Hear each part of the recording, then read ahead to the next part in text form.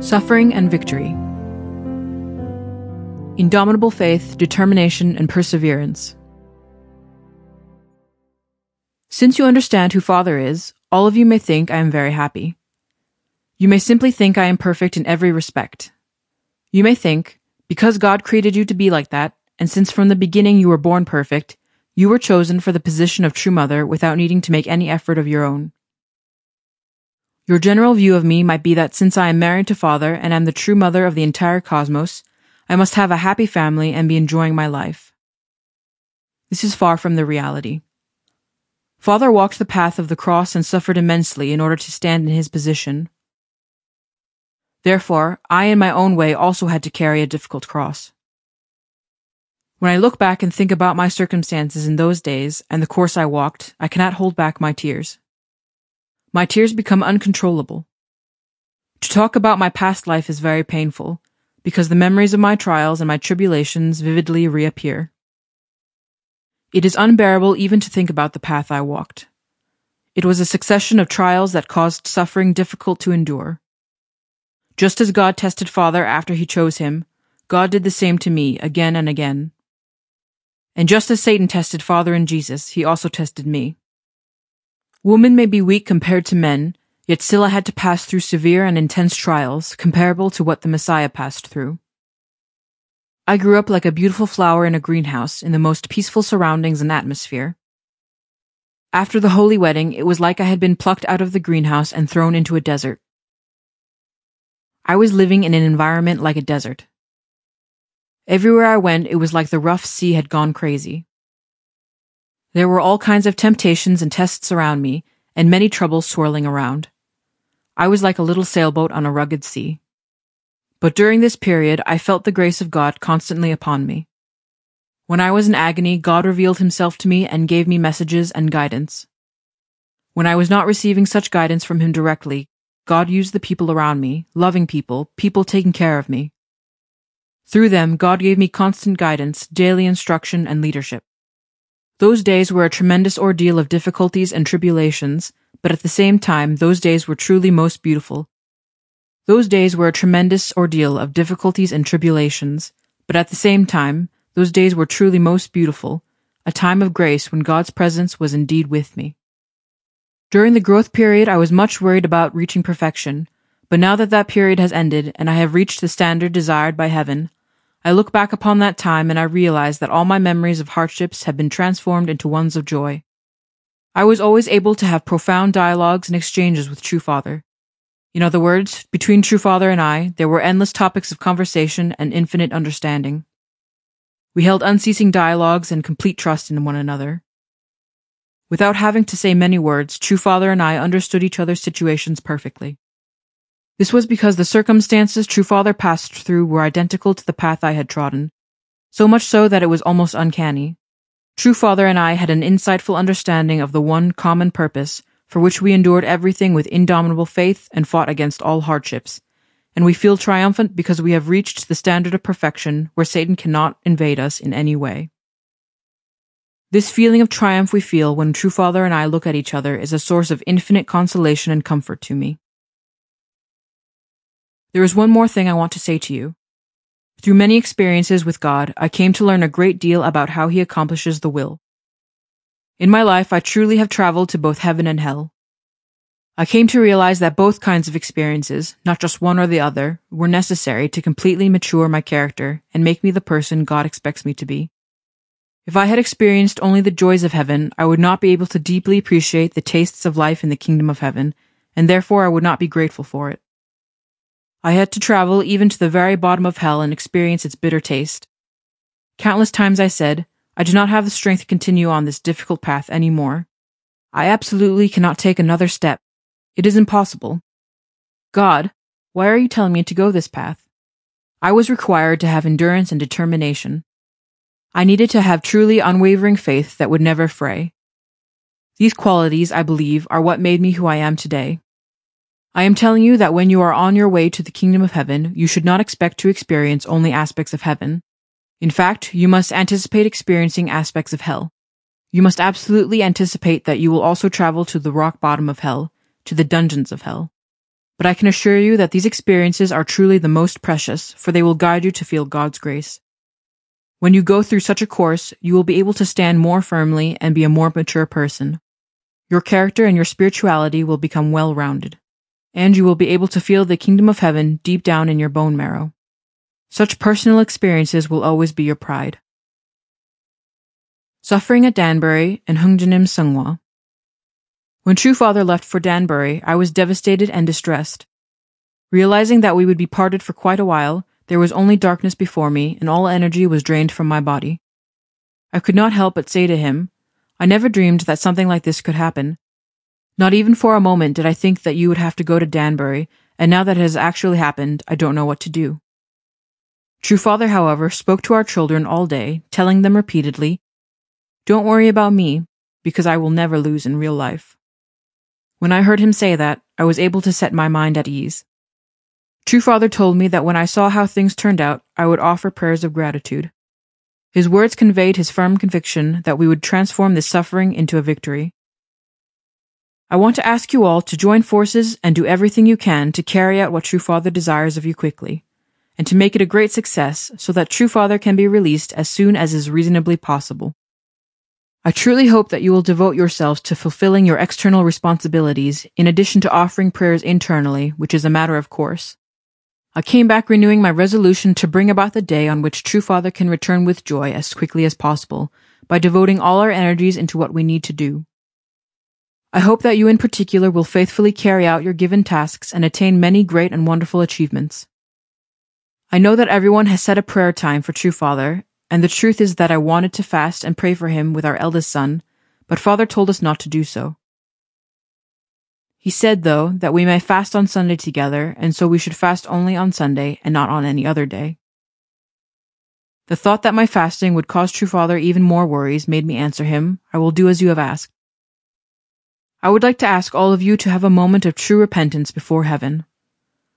This day, July 20th, 1984, is a day I truly would like to erase from history forever.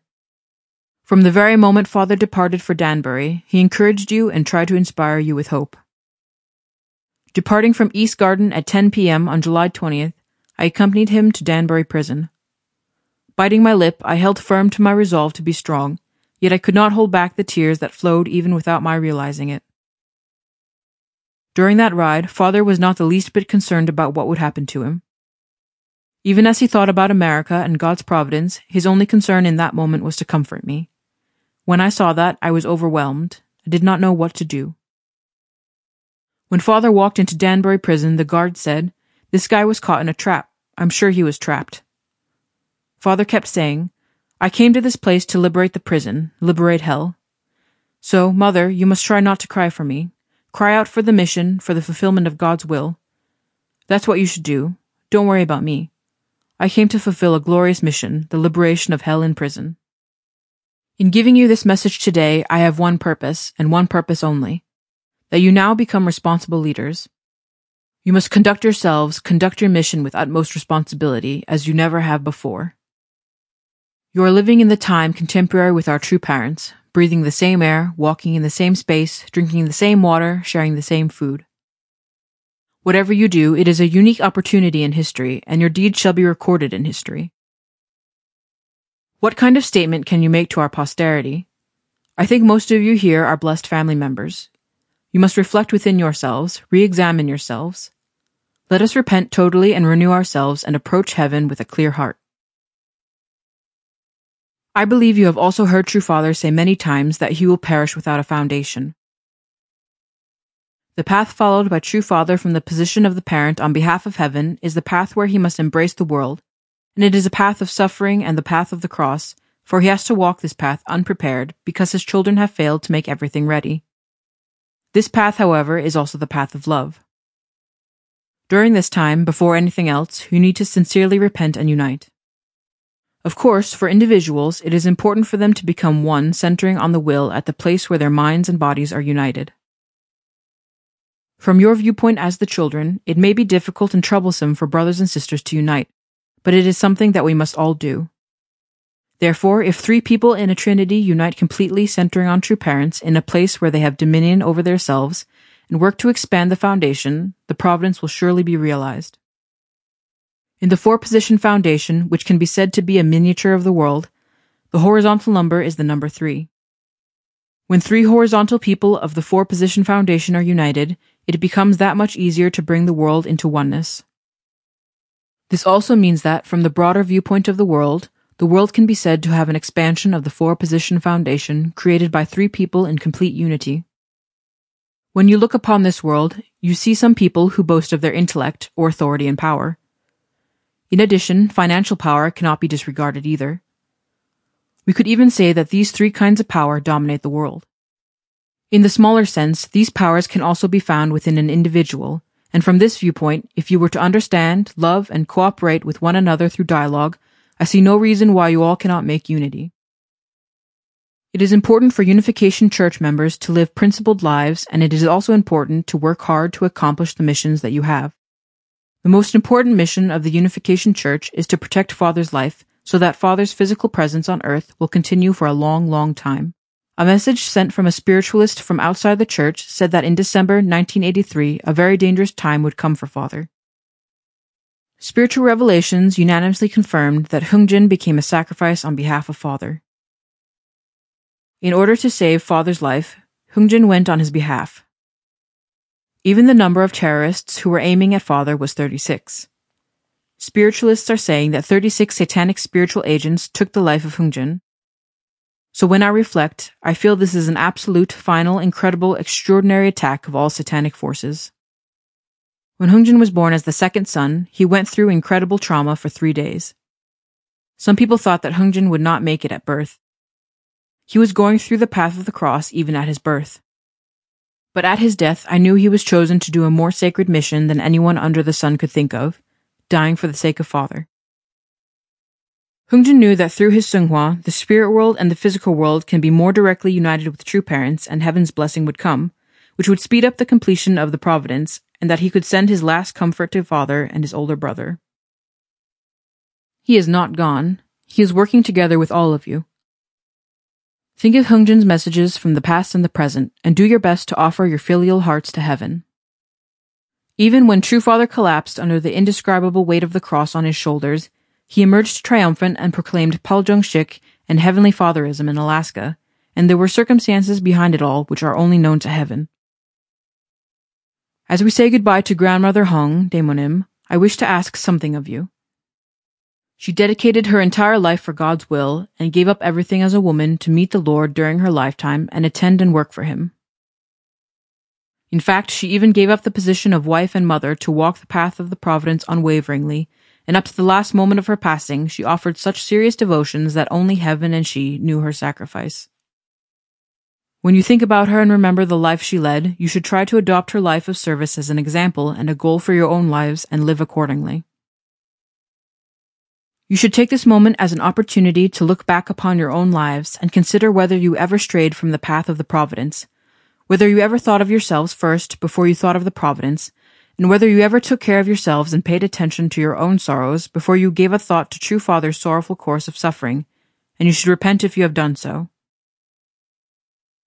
As the rain that falls down on the world cleans away all filth and makes everything clean, during this period you too should cleanse your body and mind of your own accord and clean yourselves of everything that should be cleaned and rid yourselves of everything that should be gotten rid of, thus renewing your own selves.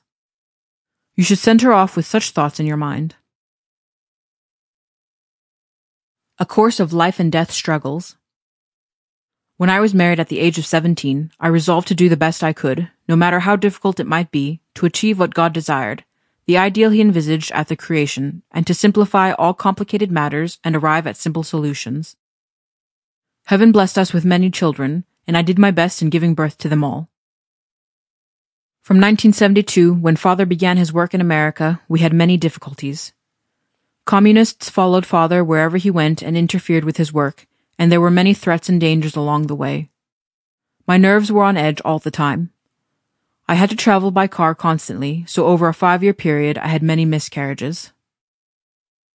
In 1975, Kwonjin was born, and after that I gave birth to 5 more children. The doctor told me, "You should concern yourself with staying healthy for the children you have now. Why aren't you concerned about protecting your health?" From my point of view, however, I couldn't say I wanted to stop. An elder sister went up into the mountains for 3 days to pray especially for me. She returned and told me, "Mother, God says you should have 13 children." Then I had Youngjin. I tried to give birth by natural delivery, but his head was large and it seemed I might die during childbirth. Father was in Germany, and the doctor said that both mother and baby would be in danger if a decision was not made in 30 minutes. I had no choice but to have a cesarean section, and so Youngjin was born. Once you have a cesarean section, you can't give birth by natural delivery. Therefore, I had to offer a special prayer to find out what God wanted me to do. Heaven confirmed that God was waiting for me to give him 13 children. It was a surprising answer. After that, I had Hyungjin, who is my 7th son, and including the last 2 daughters, I also have 7 daughters.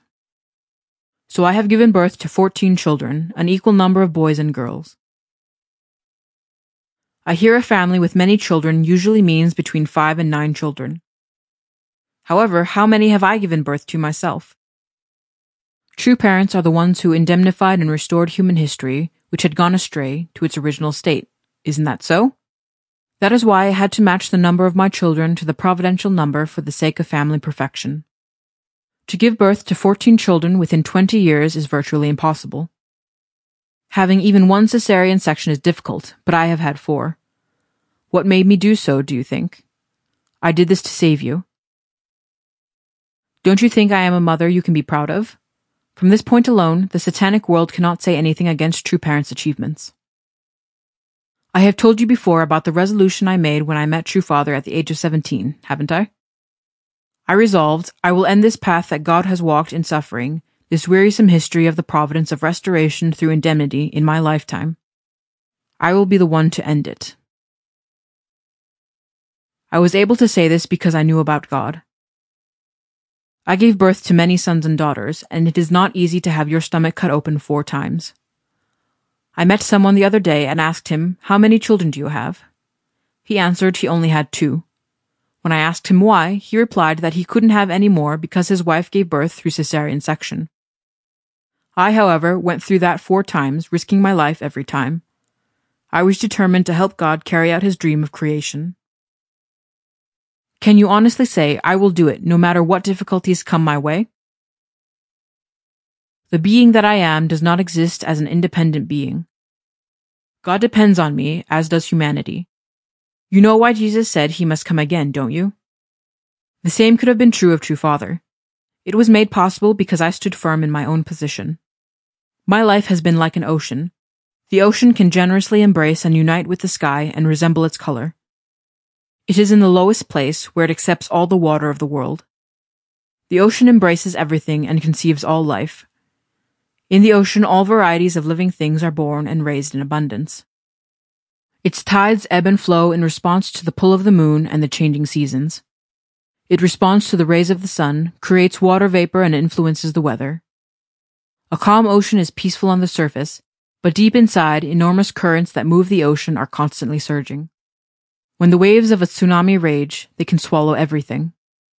People cannot see the whirlpool beneath the surface. Heaven's providence has surged like a typhoon, and my life has unfolded in its midst. There are so many circumstances that cannot be spoken of, which only I understand from the center of the providence.